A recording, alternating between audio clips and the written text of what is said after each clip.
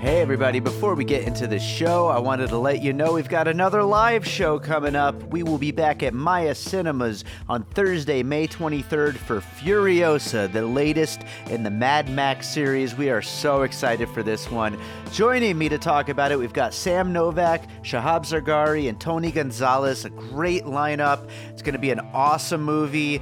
We are so excited to talk about it. So make sure to check the show notes. There are opportunities to win tickets. You could also buy tickets, and we hope to see you there Thursday, May 23rd, 6 p.m. at Maya Cinemas for Furiosa.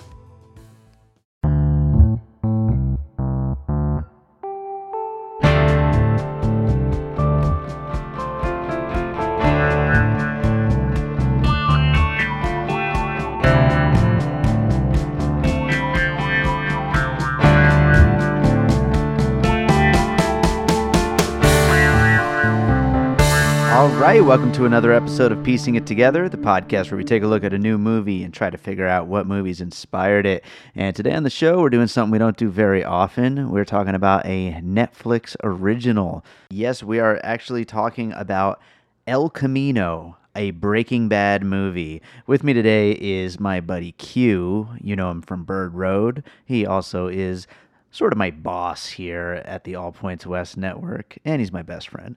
But Q is here. It's been a while since he's been on the show, but we actually have a couple episodes coming up that he is going to be a part of, and I'm always glad to have him here on the show because I have such a good time. I'm sitting here like on the verge of laughing right now just trying to record this intro because this conversation was just so ridiculous and a little all over the place, but a lot of fun. So I seriously entered the conversation with 2 puzzle pieces.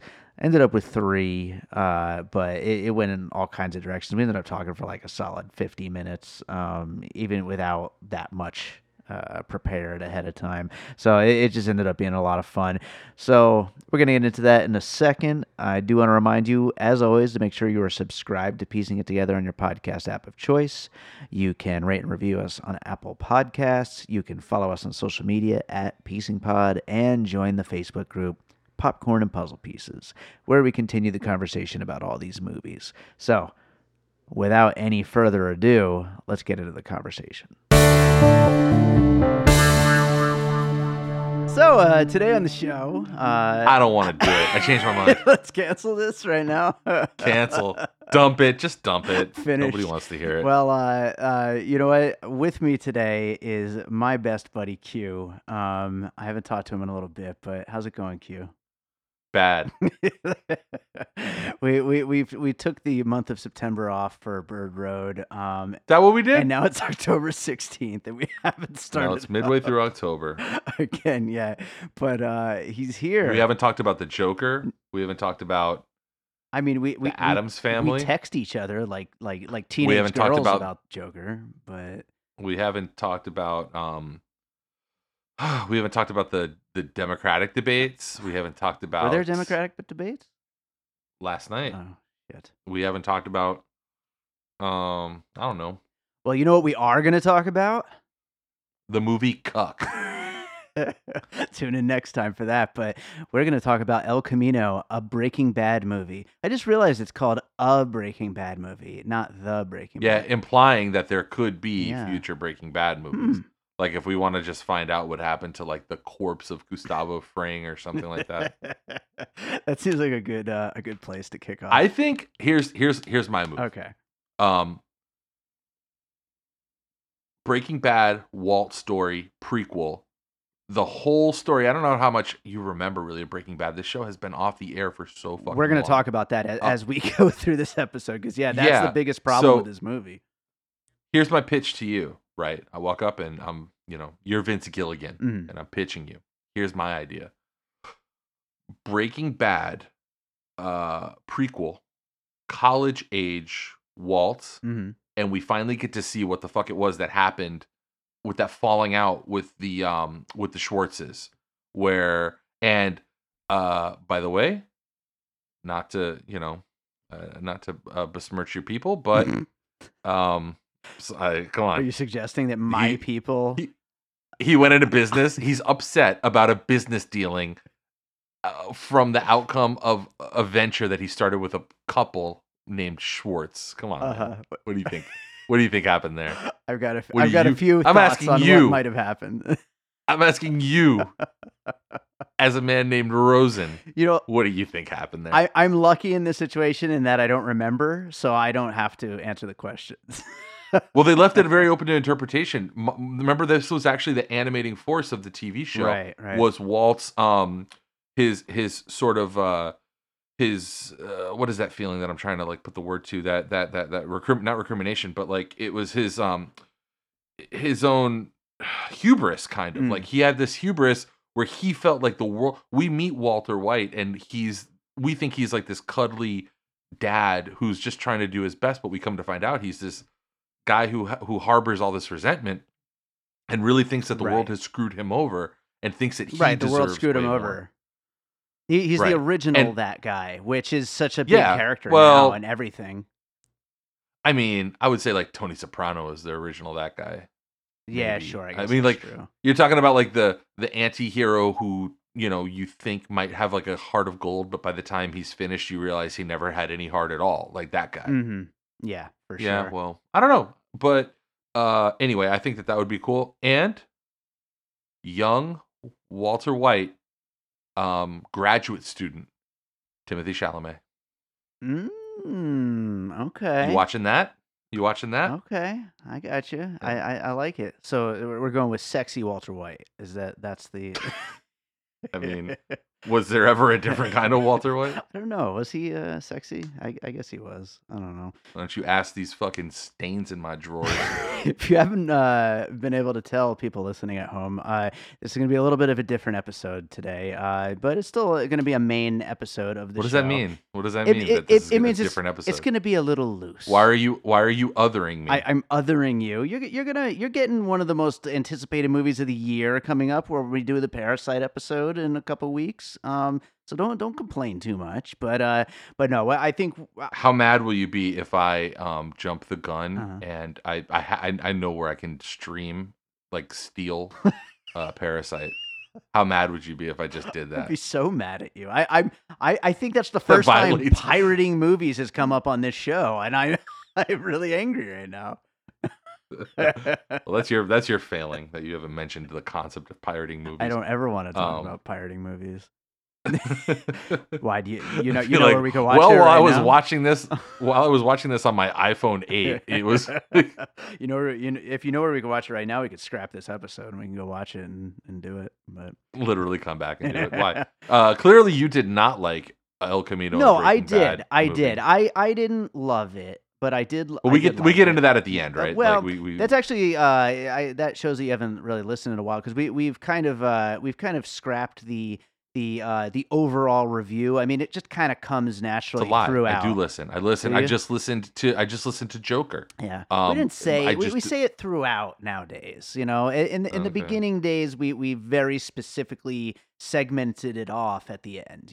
But now it just kind of happens throughout. Listen, I can't be keeping like my all 10 of my fingers wrapped around every single one of my properties. All right, I don't just Properties. simply don't have the time. So yeah, I know I only have a couple of puzzle pieces for this one. I don't know how many you've. Well, I got came up over with a there. few. You got a few? Okay, good. Yeah. Well, we're gonna kick it off with you first for your first puzzle piece, and we'll see as we go back and forth. Maybe I'll come up with an extra one or two along the way. But going for El Camino, a Breaking Bad movie. What do you got for your first one? Okay, so for the first one, I'm gonna sort of echo some of the main criticism in this that I've seen out there from this movie, Mhm. which I can sign on to, and that is the idea that this movie was not necessary. Mhm. It was not required to close out the story or add an epilogue to this story. And from intensely popular television shows that had their own completely unnecessary movies that were basically just love letters to fans. This is sort of a two-parter: Sex and the City and Veronica Mars. Mm-hmm. Which I think, haha, funny, silly, like Sex and the City, Veronica Mars, comparing it to a Breaking Bad movie. But really, think It about makes sense. Who asked for those fucking movies? right. Like, nobody asked for those movies. Yeah. And they were basically just love letters to their fans. They were nonetheless successful, and based on, this opaque regime that Netflix runs where you kind of have to read between the lines to figure out if something did well. Based on what I've heard, at least, it seems like the Breaking Bad, like people were streaming this movie. Mm-hmm. People did watch it. Right. Which goes into my, like, I guess if we're gonna sort of casually parallel park into the criticism that we're talking about the movie. I agree that it wasn't necessary, but the way that I've sort of thought of this movie is like, imagine one of your favorite TV shows that's been off for 6 or 7 years, and somebody just tells you one day, "Hey, there's like 3 new episodes of it." Awesome. Like, was that necessary? Right. I mean, Yeah. why does that have to be a part of the conversation? Sure, absolutely. And I think that the question about whether or not it's necessary is a big one, and especially because I think that the success of this, and you're right, I haven't like looked at numbers or anything, but I think, for all intents and purposes, it is considered a success. And I think we're going to see more of this going forward. I mean, this isn't exactly the first one. I mean, they've been doing this for a while. Like you used those two specific examples, Sex and the City, Veronica Mars, but I mean, it's been happening for a while. I think we're gonna, especially now, continue to see a lot more of this. I think Netflix is going to continue to do a lot more of this because they keep wanting to create more and more original content, and it seems to be a really easy way to do it. Going back to these shows that they've got rights to and stuff. Yeah, I mean, like, what's to stop? You know, what's to s- I- what's to stop anybody from doing it? What's to stop Netflix No, from doing a Friends movie? sure, Like, I mean, just like an extra, half season of Friends. Or I think back then TV shows were like 40 episodes 40 episode seasons back then. But an extra like 7 or 8 episodes of Friends, right?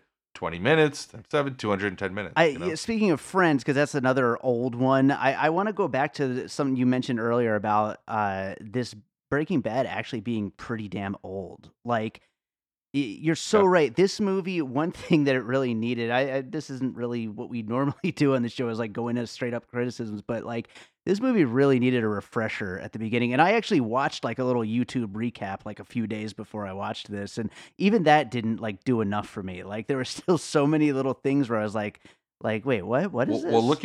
looking backwards at Breaking Bad, and I was a pretty big fan of it, but very late to the game, and I think like you, we both sort of like binged it during its last Yeah, we season or did. something, right? Yeah, both of us. Yeah. So, and then caught the last season live. Now, one thing I will say, and I'm gonna get roasted for this, but I stand by it, and you can't fucking prove me wrong because I'm not wrong. People get, I think you and I might have been having this conversation in the last couple of years about how, honestly, for the most part, unless you're in like a field like athletics or something like that, you get better with age Mm, until you get to be about 65, 70, and then you start to lose your faculties and you start to suck at whatever you do. TV makers, writers, creators, showrunners, directors, artists, whatever you want to call it, they get better. hmm I say that to say this: Better Call Saul has surpassed Breaking I Bad. agree It is a better 100%. TV show. It's just a 100%. simply better TV show now Yeah, than Breaking Bad was at its height. yeah. Every single episode of Better Call Saul is throwing 110 miles an hour, and you're blown away at the end of it. Even the setup episodes and the slow episodes are just fucking whiz bang insane. And you can't say that about Breaking Bad. Breaking Bad was a great show, maybe one of the greatest ever. And I know that people will shit on me for saying this, but I mean, it's become a better show. Uh, I think it's fascinating to look back at Breaking Bad as a relic of the sort of the real silver age of prestige television, hmm because now everything that comes on is kind of like a carbon copy of prestige television. You see shows that are trying to sort of mimic. We've talked before on this podcast about how, there are people out there who try to take an A24 movie and just kind of do an impression of an Sure. A24 movie. Yeah. And they're like, oh, look, it's like that kind of style. And it's like, yeah, but it's just style. There's no substance. Right. That's what's happening a lot these days, I think. And they're looking at things like, they're looking at Mad Men. They're looking at, as far as period goes, they're looking at Sopranos as far as genre goes, and they're looking at Breaking Bad as far as that sort of like psycho tension thriller type stuff goes. And everything is kind of a copy. So Breaking Bad, yeah, was great, for that moment in time. I just think Better Call Saul is a better TV show than it ever was. So, whatever, bring out the pitchforks. Now, and just one more point on that before I get to my first puzzle piece. If moving forward, it went from Breaking Bad to Better Call Saul, and they got better. I mean, this is obviously made now. Are they employing some of what they learned over these years? Do you think that this follows up Better Call Saul in a good way, or do you think that they're kind of falling back to Breaking Bad era what they were capable of? Tonally, they definitely went back to the Breaking Bad style. Mhm. And I mean, like, it's kind of hard when the character who was on screen for 50% of a series is on screen for 100% of a movie. And, like, it's kind of hard to draw those kind of distinctions because Yeah. it's like, it's just Jesse up there. And you're just completely reminded from everything that happens, from the scene, the perennially Jesse scene. I was worried because, to answer your question, like, I thought that they were going to do something like make like they do dark Batman, I thought they were gonna do dark Jesse, Right. who's like not Jesse anymore, who's like completely changed, Oh. and he's like, wearing the black leather jacket. But the scene with Robert Forster Mm-hmm. where he says, "I'm 96% sure Right. that you're the guy," and he's so sure of himself, and he's so wrong. Yeah. That's perfect Jesse. I was like, thank God they did that, because that wouldn't be that character without him getting a little too overconfident and fucking up. Right. And I thought it was perfect. So like, I don't think that it's analogous even to be able to compare it to one of these more latter day Better Call Saul episodes, which are funny because they're like set in the years like 2004 to 2007. Mm-hmm. And I think you forget that Breaking Bad itself was only, even though it lasted, I think it was on air for 7 years, but it had 5 seasons, right? 5 seasons Right. spread over 7 calendar years. Mm-hmm. It only, all of Breaking Bad took place in the course of like 2.5 years. Mm-hmm. Because at the very beginning of the series, he's celebrating his 50th birthday with the bacon on, the bacon broken up in the shape of 50. And then at the end, he's breaking up his own bacon, and it's 52. So it's only about 2.5 years that the whole show spanned, which means that what we saw, this movie that we just watched, took place sometime in like 2010. Mm-hmm. So even that is kind of, it's a relic. These things are kind of relics by now. Sure. Yeah. Well, I mean, and they do a great job of recreating that as they do on, the setting is always just so perfect. They do such a So great realized. job. Yeah, yeah. It's always so realized. Absolutely, absolutely. I think that's just like a Vince Gilligan thing. Like that's his trademark. It certainly. So what do you seems. got, Dave? So yeah, I'm going to go for my first one. Actually, kind of just fits in neatly with your first two, Sex and the City and Veronica Mars, but it kind of goes in the opposite direction. It's a movie. Well, it's a TV series that was based on a movie series, and that is Ash vs. Evil Dead. And the reason why Okay. I bring up Ash vs. Evil Dead, again, like you're talking about, was this movie necessary? Ash vs. Evil Dead, the unfortunate series finale, because it didn't get picked up for the 4th and 5th seasons that they had hoped for, they left it in a place of Ash being in the future, and there's still evil out there, and he's still going to have to take care of that evil. And the alternate ending of Army of Darkness, all the way back in 1992, I believe it was Ash drinking too many drops of the magic potion and end up sleeping into the future, where he's going to end up most likely having to deal with deadites in the future. So basically, nothing has changed. We just watched 3 seasons of a show to just wind up right back where the ending was, at least the alternate ending. And so here it's kind of the opposite direction. It's taking a series. We already had an ending, and now we end up basically in the same place at the end of the movie as we assumed would have happened at the end of the series. Yeah, they definitely didn't play any kind of tricks or games and like bring anybody back to life. They didn't do anything where it was like, the thing I was most worried about going into this, and I never should have been, because Vince Gilligan is a storyteller with some integrity. Sure. And a creator who has, a pretty fully realized vision of what he wants to do. The thing I was going to worry about was it would be like, fade cut from Jesse and the El Camino back to Walt's body, and then Walt's hand moves a little bit, and he's not actually dead. Right. And then it's like Walt in a hospital, and somehow he like eludes authorities again. And I was so worried they were going to do something like that, much like the Ash vs. Evil Dead series, which I really only watched 2.5 seasons of. I didn't finish the last half season. Mhm. It kind of lost me a little bit. The scene where he's like slipping around in the sperm donation center, I think I shut it off there, and I never turned it back on. That was a little too much for you. It was a bit much, and I could tell that they were just gonna like swing for the fences with in that respect. Well, So if nothing else, the first episode of the series makes it all worthwhile. So like, Yeah. if nothing else, anything that came after that, at least we had that. So And you as a fan, I mean, you're glad they did those.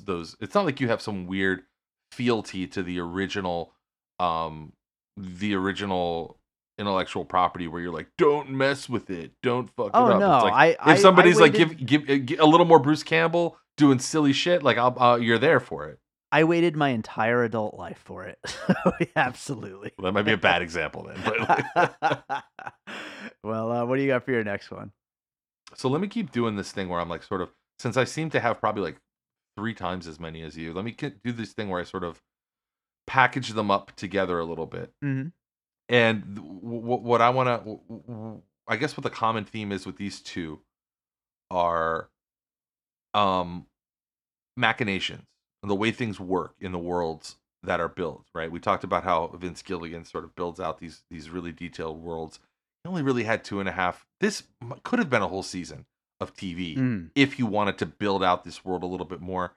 Of course, his famous calling card with Breaking Bad was always like, introducing science. Like there was some science behind something that someone did, whether it was like practical applied science of, creating a gun turret out of spare parts, or whether it was, chemistry, fashioning ricin out of beans, or out of I forget what kind of beans that was that he used. But okay, so the way things work in this world, 2 picks that are not really much like each other.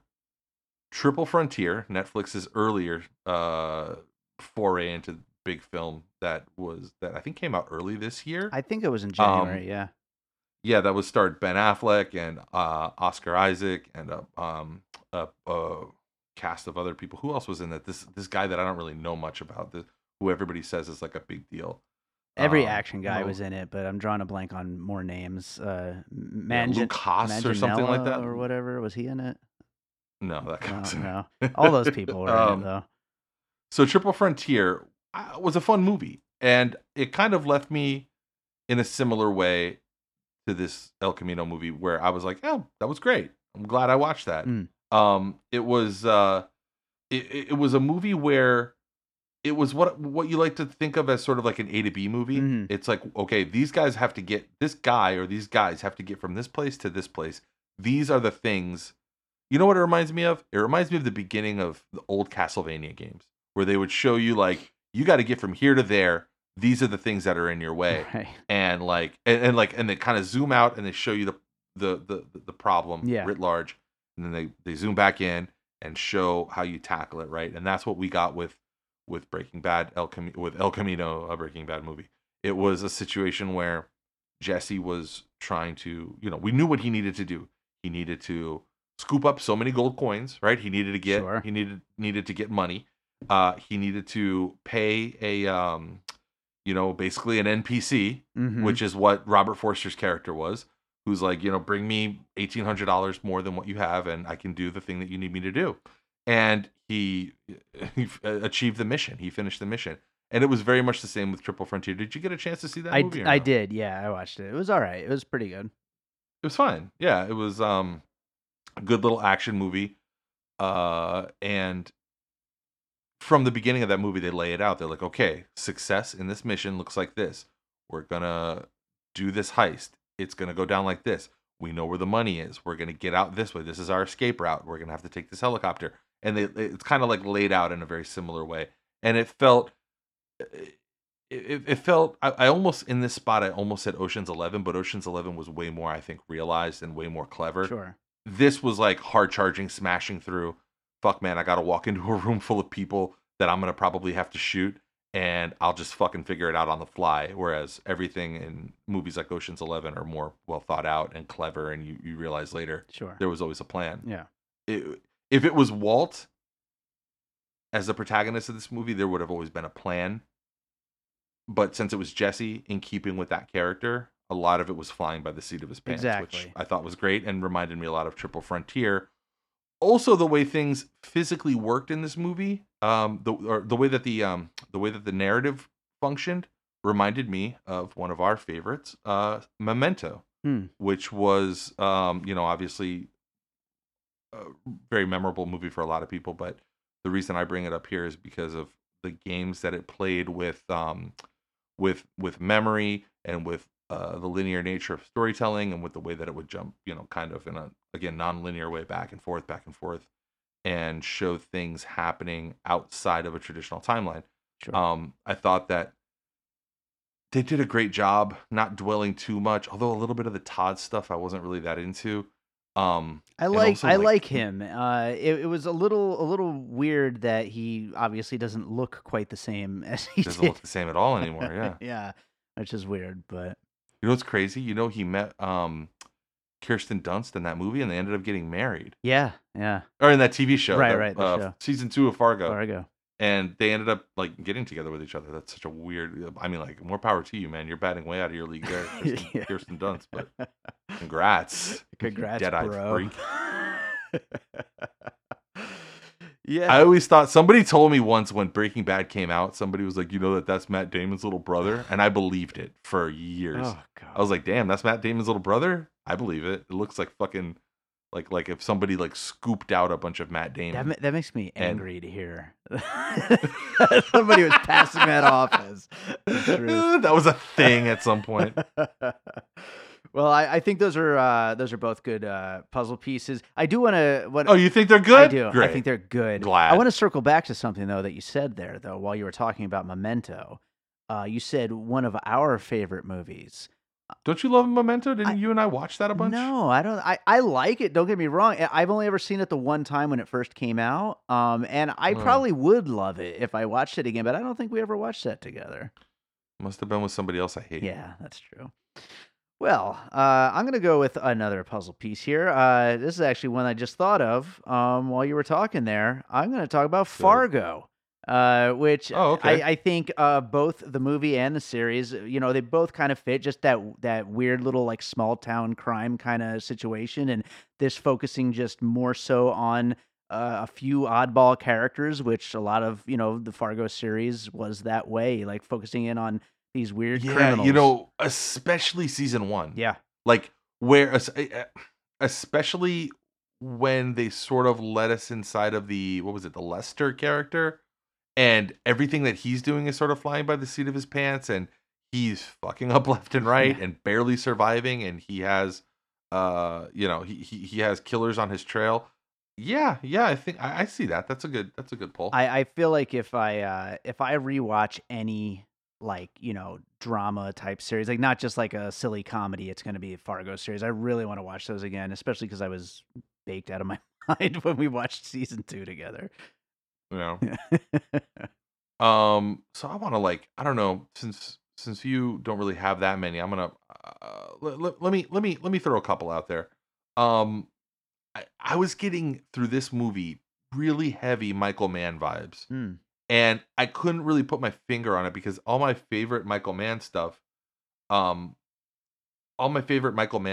is his LA stuff, right? I love Collateral. I loved the TV show Luck, which was ill-fated because they killed a bunch of horses and they had to cancel. Oh, that's right. Yeah. Yeah, but it was a great show, man. Incredible. Dustin Hoffman on TV as a main character on a TV show. Fucking insane. And like Nick Nolte, it was just packed with stars. Incredible show that they just couldn't get off the ground because they couldn't stop fucking murdering horses. So anyway, I had to dig a little deep back to some Michael Mann that I hadn't actually seen since I was younger. I don't think I've seen this since I was a teenager, so I don't really remember much of it, but I remember loving it. 1981's Thief. You remember Thief? I do not know. Thief was starring. It was a Michael Mann movie. It was starring James Caan, Tuesday Weld, which shows you how old it was. It had Tuesday Weld in it. Willie Nelson, Robert Prosky. It was a American like neo noir crime film. It was just what you would expect from Michael Mann in the 80s. It was sort of like subdued but also hard charging. It was where James Caan played a jewel thief. He was an ex-con who was like doing the whole like one more, I gotta just do this one more job to get out for good. You know, that whole situation. And it made me think of like a filmmaker who I don't think I know enough about on it, honestly, but who, how do you put this? Like, there are people who you might not be you might not be specifically familiar with their work. Like you're not like a fan of it per se, but you're aware of the impression or the indentation that it's made on culture. And for me, I just kind of wanted to throw like the whole catalog of Sergio Leone out there. Like all of it, the good, the bad, the ugly, Once Upon a Time in the West, Fistful of Dollars, For a Few Dollars More, My Name is Nobody, Fistful of Dynamite. All of this stuff is the Jesse story. Sure. You know, it's this like lone hero who's conflicted and has made mistakes and is trying to get out of this life, but doesn't really have a place to go and is just trying to find whatever the next horizon is, whatever the next frontier is. And it ends with a draw, you know, a showdown thing. I mean it's totally a Western. I mean, he took these characters that we haven't seen in, 8 years or whatever, and threw them into a Western basically. Yeah. Specifically, one of the less traditional style, I mean, like it's that thing where it's that like Tarantino thing where you can make a Western out of like a crazy ninja movie. Like, but one of the ones that really kind of that I do remember seeing, I actually have seen this before, is Once Upon a Time in America. Do you remember that or no? Sure. Yeah. I mean, it's one of those movies that I think I saw in high school and don't really remember very well, but I certainly remember it. Yeah. So with De Niro and James Woods and Elizabeth McGovern, Joe Pesci, it was a really old movie. It was from '84.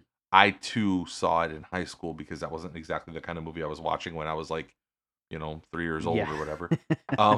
But it had that same dynamic of like this guy who's he's sort of paid his dues, not paid his dues, that's the wrong way of saying. He's paid a price for a bad life that he's lived. And in his mind, I think he thinks it's even now. He carries guilt and weight for the bad things that he's done, but he also thinks like, hey, I deserve a shot right now. Right. Because I'm still a young person. I still have my whole life ahead of me, and I've had horrible retribution enacted upon me. So the slate is clean, and if I can just pull off this one last thing, then maybe I get a happy ending after all, or just an ending that's not so abrupt and violent. Sure. Yeah, that is kind of a thing. I feel like I've seen in so many movies. But I don't really have a lot of good examples. But it does seem like it comes from that Western world. Well, it's the thing where you and I talk all the time about like there's an entire 50 or 60 years of Hollywood that inform the last 20, 25 years of Hollywood. You and I think a lot of people are our age who don't try to front like they're film nerds, but are like just like fans of movies and like fans of cinema, but are not what you would consider film nerds. We don't try to front like we think Rafifi is great. Like I mean, I don't try to front like Citizen Kane is great. I'm sorry, it's not really that fucking good. If you compare it to Good Time, to Venom, it's not that great. Venom's incredible compared to fucking Citizen Kane. Can I ask you something? There's a take. You're a film guy, right? Sure. You're supposed to be a film guy. Yeah. Fucking Fade In, the greatest movie of all time. Fade In. He's like, Rosebud. Falls over. Housekeeper walks in. Rest of the movie is about what was Rosebud? Who heard him say Rosebud? Nobody heard him say it. You know what would be the best thing is if you hadn't actually seen Citizen Kane and that was like a critic parody or something. And that's what you thought the movie was, you know? And you just like totally threw that out there as what the movie is. That is first of all, you're betraying your own ignorance right now. You're letting you're telling on yourself. Because what you're telling everybody is that you haven't actually seen Citizen Kane. Oh no, I'm again one of those movies I'm sure I watched in high school and have not seen since then. And you know what? I'm going to tell you right now, just a total aside. I went and saw the 40th anniversary of Alien 2 nights ago in the theater, and about 30 minutes in, I was like, "Have I seen this?" Like I didn't remember a single fucking scene in the movie. Even the chest bursting scene, which of course everybody knows. No, that's the start. That's the start, though. No, but even that scene in my mind, it happened the way it happened in Spaceballs. Spaceballs, yeah. Yeah. So I seriously, my brain. But that's the beginning of like when we talk about like what's okay, what's in our attention span. Yeah. That what was Alien 78 something Yeah. like that. Yeah, that's the beginning of when it's okay to start paying attention in movies. Mhm. That's like when like everything before that you can kind of look and see like, okay, well, I mean, I see again like it's just very little. You know, that's why I was texting with you when I was doing this because as astute listeners know, I have a little kid. And I went and saw, I think it was like the 75th or 80th or maybe 100th. I don't know, fucking whatever. But it was a 35 millimeter showing of Wizard of Oz. I went to that. God damn, man, that movie holds up. Yeah, that movie will be watchable in 50 years, like in 100 years from now. When everything looks like fucking Gemini Man and everything is in 190 frames per second and looks like a washed out, a washed out soap opera, that movie will still look and feel and like hit your eye and hit your ear perfectly. Yeah. And it's an incredible movie. Citizen Kane is garbage. I saw it maybe 5 years ago. It's not a good movie. You'll be bored out of your mind. Everybody, this is one of those things where people tell you things because they feel like that's what they're supposed to say. Yeah. And it's not true. How did anybody know he said Rosebud? How did anyone know? He was in a room alone. That's an enormous plot hole. I want to watch it now. 30 seconds. In the first 30 seconds of the fucking movie, there's a plot hole that undermines the entire premise of the fucking movie. That's the greatest movie ever made? God, now I kind of want to watch it. Don't bother. Oh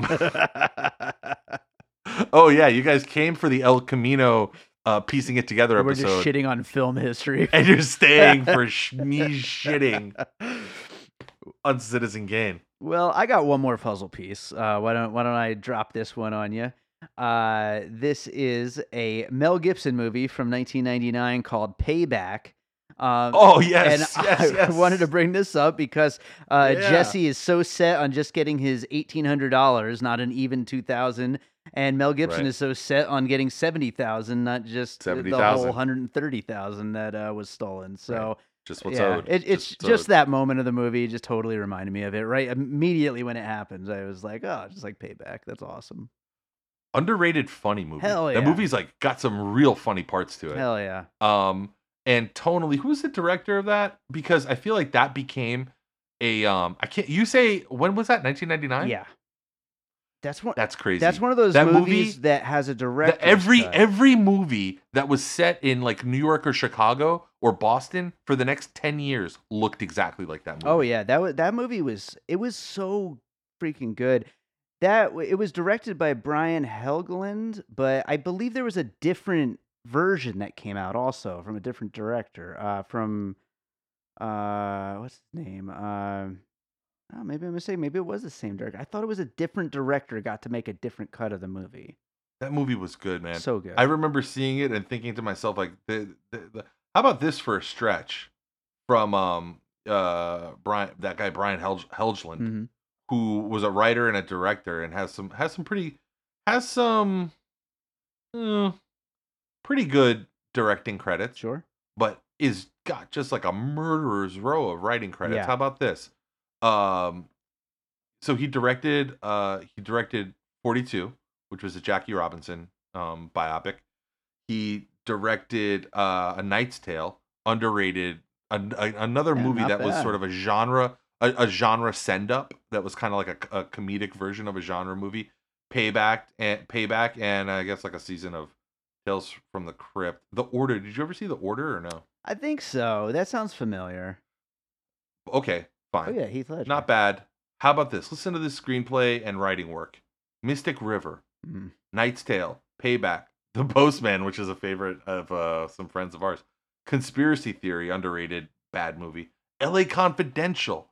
Um, Mm-hmm. he wrote 42. Wrote Robin Hood, which was pretty good. Green Zone, underrated movie.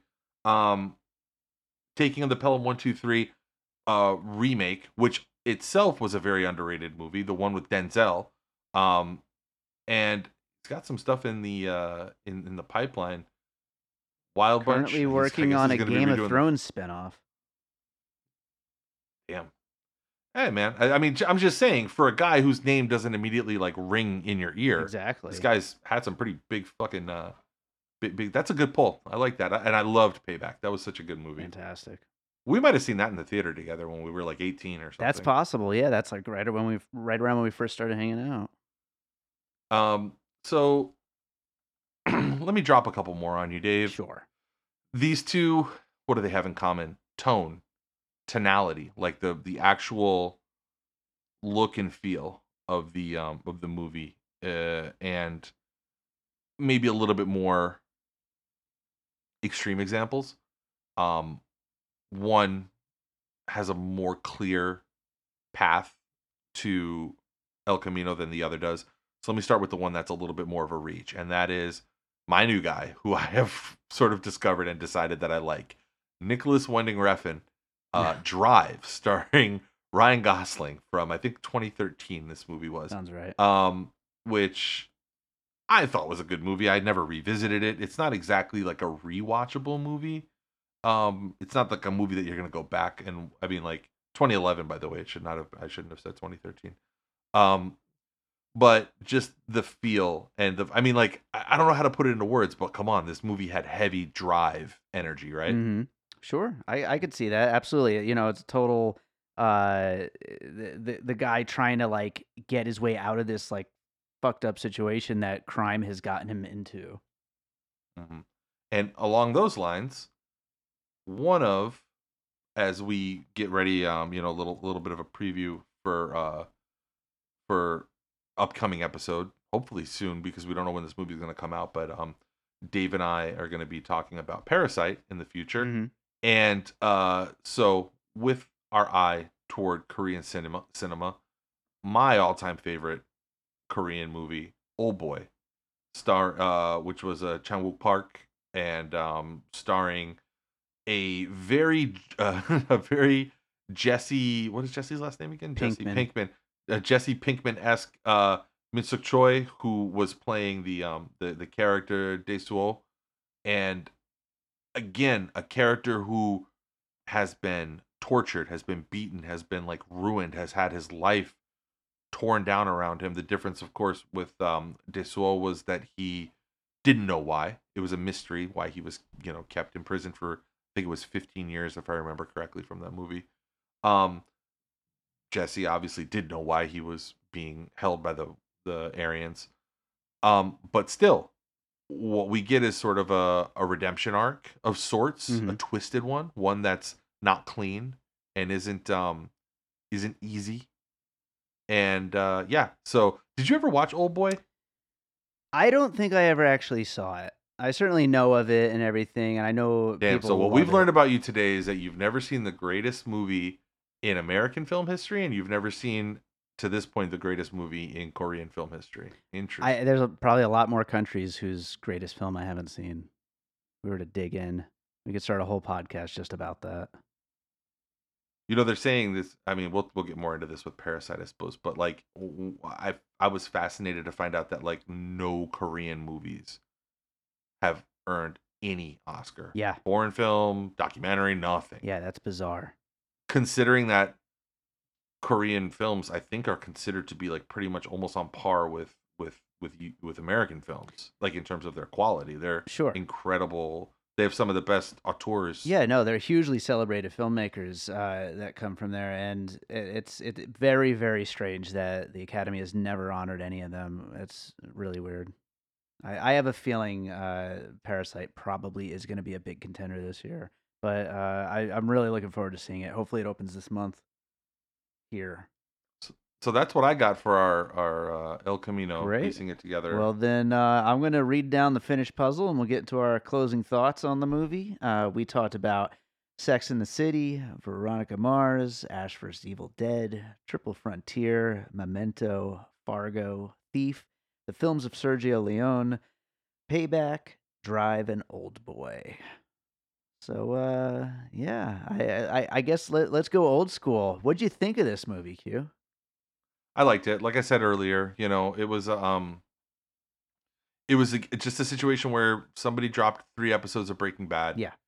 It was like, you know what it felt like? It felt like a long bottle episode Mm-hmm. where, and I don't think they ever did that, if I can remember correctly. I don't think they really did that with Breaking Bad that much. The bottle episodes. It's always when you have to it's always when you when one of your leads has like a feature film that they're also doing, Mm-hmm. and you have to give them like a couple months off that they normally wouldn't get. Yeah. And so you have to be like, okay, we're gonna do like an all Jesse episode, and so it reminded me of that. When a TV show will just drop a bottle episode. The one that was famous for that, obviously, the one that was all bottle episodes was the TV show The Leftovers, where it would just focus on one character a week basically, and their minimal interactions with the other characters. So I liked it. Again, there's this weird canard that people are throwing around out there where it's like it wasn't essential, it wasn't necessary, and it's like what's fucking necessary? Like, what is necessary? I don't know. Like, did you need any of this stuff? Right. Like, of course, it's not necessary. It's enjoyable and fun. Yeah, I think that's fair. I also I do like to look at movies in in that kind of terms. Like, is it necessary? Because I love movies so much that for me it's like, yeah, I feel like I couldn't live without I don't know, The Lighthouse coming up soon. It's gotta be so good, or I'm just gonna be like so upset, But yeah, and that's to me, and I'm not gonna. There's no reason to stretch this out into the whole Netflix debate and stuff like that right now. But to me, I feel like a production company like Netflix or whatever the hell they are at this point, but a company putting out content like this, yeah, it does. They're a utility, yeah, is what they are. exactly. They've turned themselves into a utility. Yeah, and it doesn't have to be that. You're absolutely right. And just because it's using these characters that are so beloved from a series that is considered one of the best of all time, it still doesn't have to be. It's just an entertaining little movie, and I absolutely did enjoy it for what it was. And I luckily I do like to talk shit about Netflix quite a bit, but they actually opened it in one theater here in Las Vegas. And so I got to see it in the theater. And did it need to be seen in the theater? Probably not, but I'm glad I got to. And props to Netflix for, trying to make me happy, I guess. They also opened Dolomite as my name in theaters this weekend, 2 theaters. I think you're onto something though with respect to that being to this maybe considered to be inessential extra little grabs becoming the norm with Netflix as they sort of begin to harvest all of this intellectual property, right? Like, they're gonna do this more. Yeah. There's gonna be more quote unquote inessential things. Yeah. Like, I don't know if it was in the piecing popcorn group, somebody in one of the movie forums that I'm in shared, I mean, like, think about this. The oldest intellectual property I can think of, apart from maybe the fucking Bible, is the Punch and Judy puppet shows. And they made a movie, a fucking prestige, probably gonna win or get considered for a number of awards. They made a Punch and Judy movie. A movie about the two puppets that punch each other, about wife beating, basically. And it looks fucking well made. It looks profound, well considered. It looks like it's gonna be a really damn good movie. It's got Damon Harriman, who I really fucking What love. movie is this? What's it called? It's called Judy and Punch. Oh yeah, I saw that trailer shared. I didn't get a chance to watch it yet. From age 3, I mean, it's a little politically incorrect now. I mean, it's also just like horrible. But from age like from since we were babies, since our great grandparents were babies, you could go to any like little fair or county fair children's event and you see some marionettes doing the Punch and Judy thing, right? Mm-hmm. The Punch and Judy is just that the man beats up his wife. Yeah. That's all. That's what. Yeah. That's the joke. That's the long and the short of it. Yeah. Somebody took that, which is like as old as time itself, as old as society, that intellectual property, and in a very Disney-like stroke, they turned it into a prestige drama, sort of absurdist farce movie. And I mean, I guess my point is like, if intellectual property is just up for grabs and people are taking it and remastering it and turning out things like, Judy and Punch and The Joker and coming up with all these different interpretations, yeah, there's going to be a bunch of inessential stuff. So, sit down and pick the stuff that you actually want to waste an hour and a half or 2 hours consuming. Well, I think that brings us to the end of the El Camino episode, and I think it also is a good setup for something I was thinking about. Disney Plus is launching on November 12th, and I don't know if you saw that like multi-hour long thread of all of the shows and movies that are going to be on it, all the classic Disney properties that's going to be on it. I really feel like that would make for a great Bird Road episode for us to just like going through that and talking about all those different shows and movies and things like that. And like whether or not those are things that you actually care about or I care about or that we'd ever watch ever, No. No. I'll just save you all the time. No. No, I'm not going to watch it. All right. Actually, let me say it this way. Okay. We asked forever, we as consumers. We asked for this. Yeah. We asked for the a la carte option. We sure did. People like you said, why is $8 of every one of my Cox bills going towards ESPN? Mhm. It's just pointless. Like, I don't want that. Give me an opportunity to pick apart and make a la carte choices about my viewing. And then when streaming became a thing, it became feasible in the realm of on demand, right? Where it was just like, oh, well, we have all these apps. Without getting into the fucking obnoxious friction that all these apps create every single time you have to fucking ping them off of your phone and enter some 6-digit code it signed me out today. Now I got to go find my password. Remember back in the day when you could just change channels and now you have to fucking go through like double authentication to change to do the effective version of changing channels. Mm-hmm. So that's why my invention that I want to tell you about, that I told you about that one day, is like the $1 billion invention that I'm never going to make. So if anybody out there wants to do it, then good luck. We'll put it in the show notes. Yeah. So my point is, it's necessity. If there's a thing that absolutely forces me to download and begin paying for an app, then I'll do it. I go back and forth, for instance, on the Stars app, right? Stars charges $10 for their app. Yeah. I don't need the Stars channel. I don't fucking watch it. My wife loves Outlander. Mm. So for 10 weeks a year, I pay for the Stars app. I get it for free for a month. And then for the last month and a half, I pay for it. And then I just have to set myself a little Google Calendar reminder, shut off the fucking Stars app after the season finale of Outlander. Mm-hmm. Because why in the world would you need that app? Yeah. Right? Similarly, like look at Hulu, right? Hulu has some things that are decent. As long as this Wu-Tang show is on, I'll probably keep watching it, right? As long as Amazon had The Patriot on, I would keep watching it.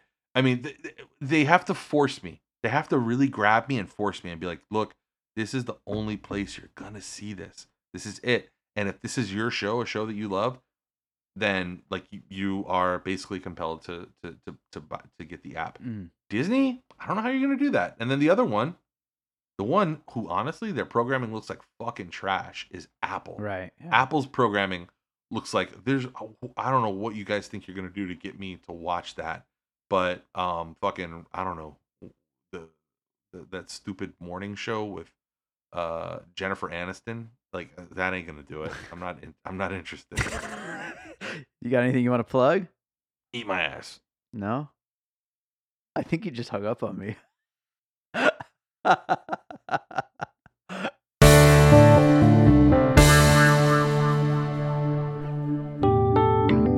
Hey, I'm Josh Bell. I'm Jason Harris. Hey, Josh, we're friends in real life, but we're also co-hosts on this new podcast called Awesome Movie Year, where we take a look back at an awesome year for movies and do a deep dive looking at movies including the Best Picture winner, the biggest movie at the box office, future cult classics, and more. Including the biggest flop. And this season, we're doing 1994. You can find us wherever you get your podcasts. That could be Apple Podcasts, Stitcher, or Spotify. We're all over the web as well at Awesome Movie Year on all the socials and awesomemovieyear.com. So please like us, subscribe, and if you do like us, give us a 5-star rating because we love you. All right. I hope you enjoyed that conversation about El Camino. I want to thank Q for being on the show again. I always love having him on. And you know what? If you're listening and you want us to do some more Bird Road, why don't you write in and let us know? You could tweet at Bird Road Podcast and tell Q that you want more Bird Road. You want us to get back to recording some Bird Road because it's been way too long since our last Bird Road episode, and you want to hear some more Bird Road. So let us know.